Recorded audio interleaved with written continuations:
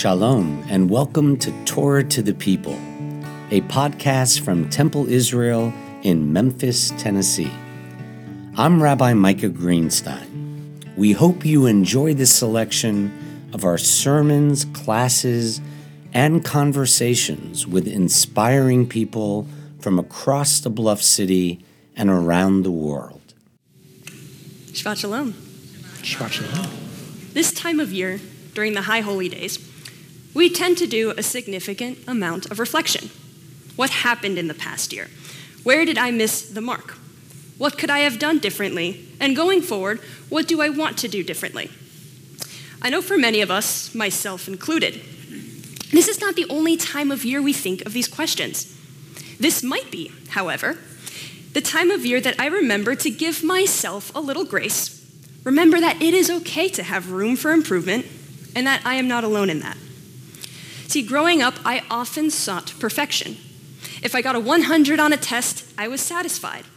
If I got anything lower, it felt like there was something I should have done better. When being evaluated on my instrument, if I got a perfect rating, I was satisfied. Anything lower made me ruminate over what needed improvement. And I thought once I became an adult, it would be different. But then as a teacher, I also got evaluated.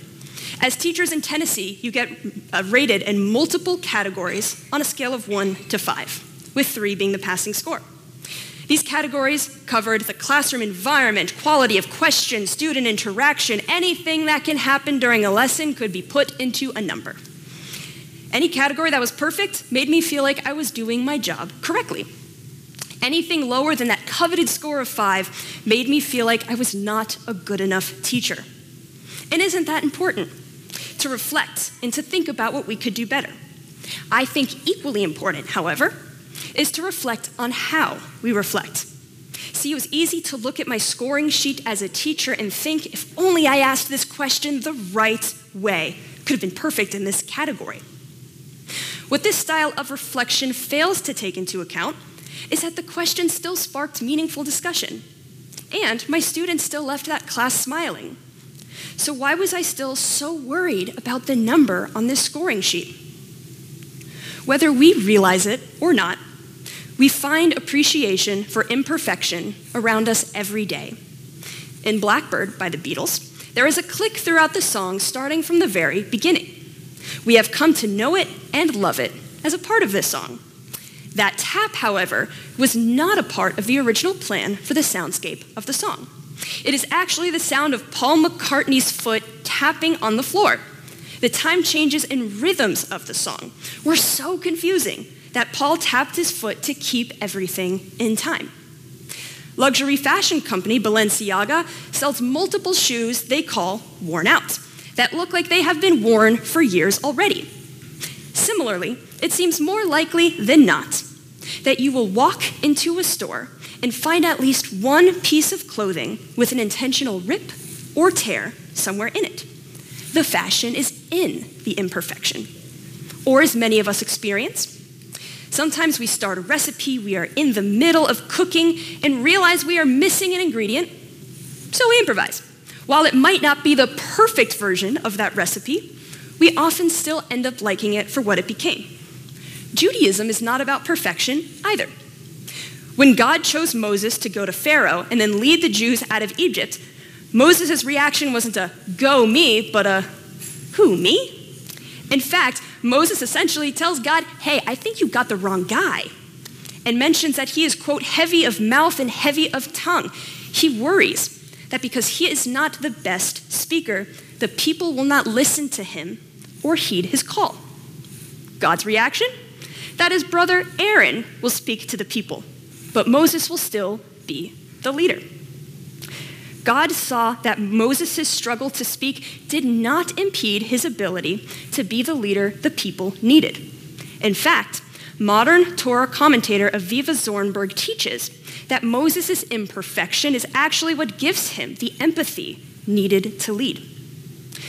So if an imperfect Moses is good enough to lead the Jews out of Egypt, and if we can celebrate all that happened alongside his story, we should also be able to acknowledge our own imperfection while also celebrating the good that coexists. We as humans are, naturally, imperfect. There are things we wish we could be better at. Maybe there are things we wish we did better. Maybe you wish you were better at cooking, that you could perfectly execute any recipe from start to finish. Maybe you wish your golf swing was a little better, and if you had just a little bit more time on the driving range, you could get there.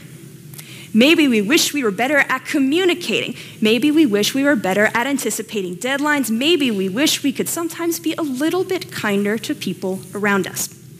And often our reflection stops there.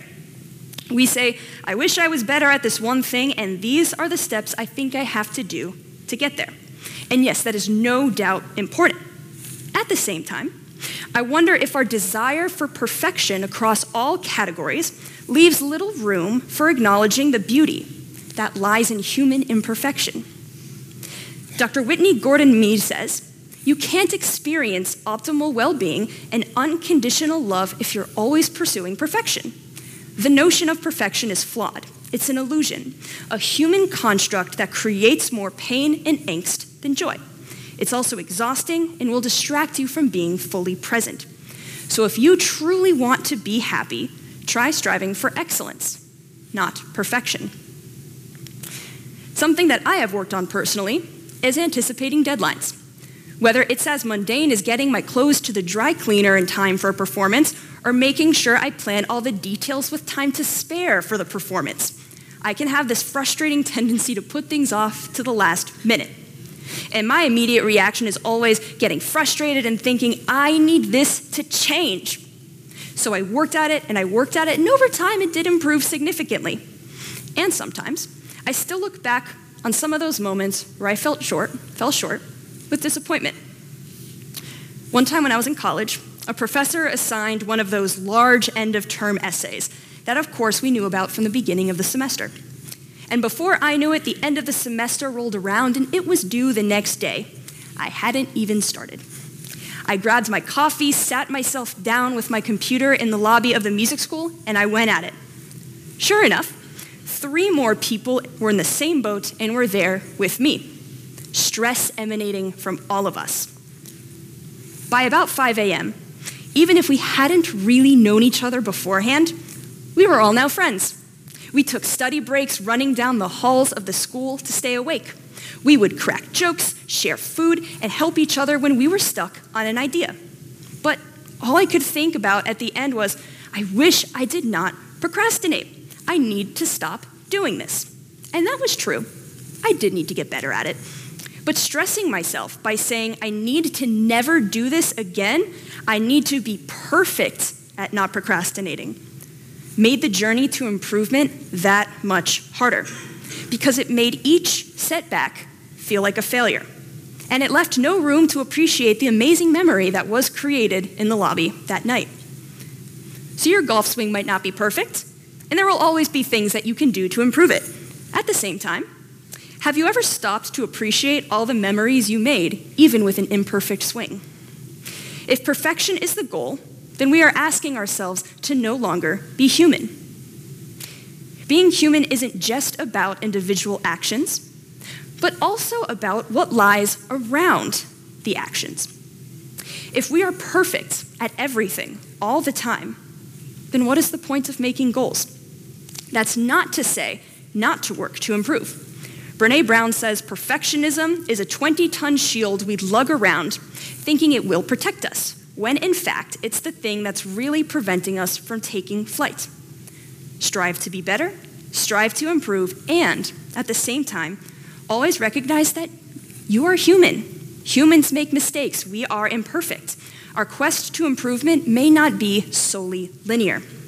And if we only focus on what we need to do better, if we only focus on the imperfections, and we do not think about the good moments that can coexist with them, then we will only ever be reaching for perfection while not appreciating being human.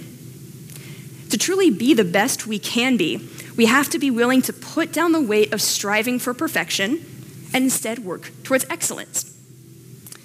So as we reflect on the past year and think of what we want to do differently and what we want to improve in ourselves in the year ahead, remember to give yourself some grace, because no cup is half full or half empty, every cup is completely full with a combination of liquid and air.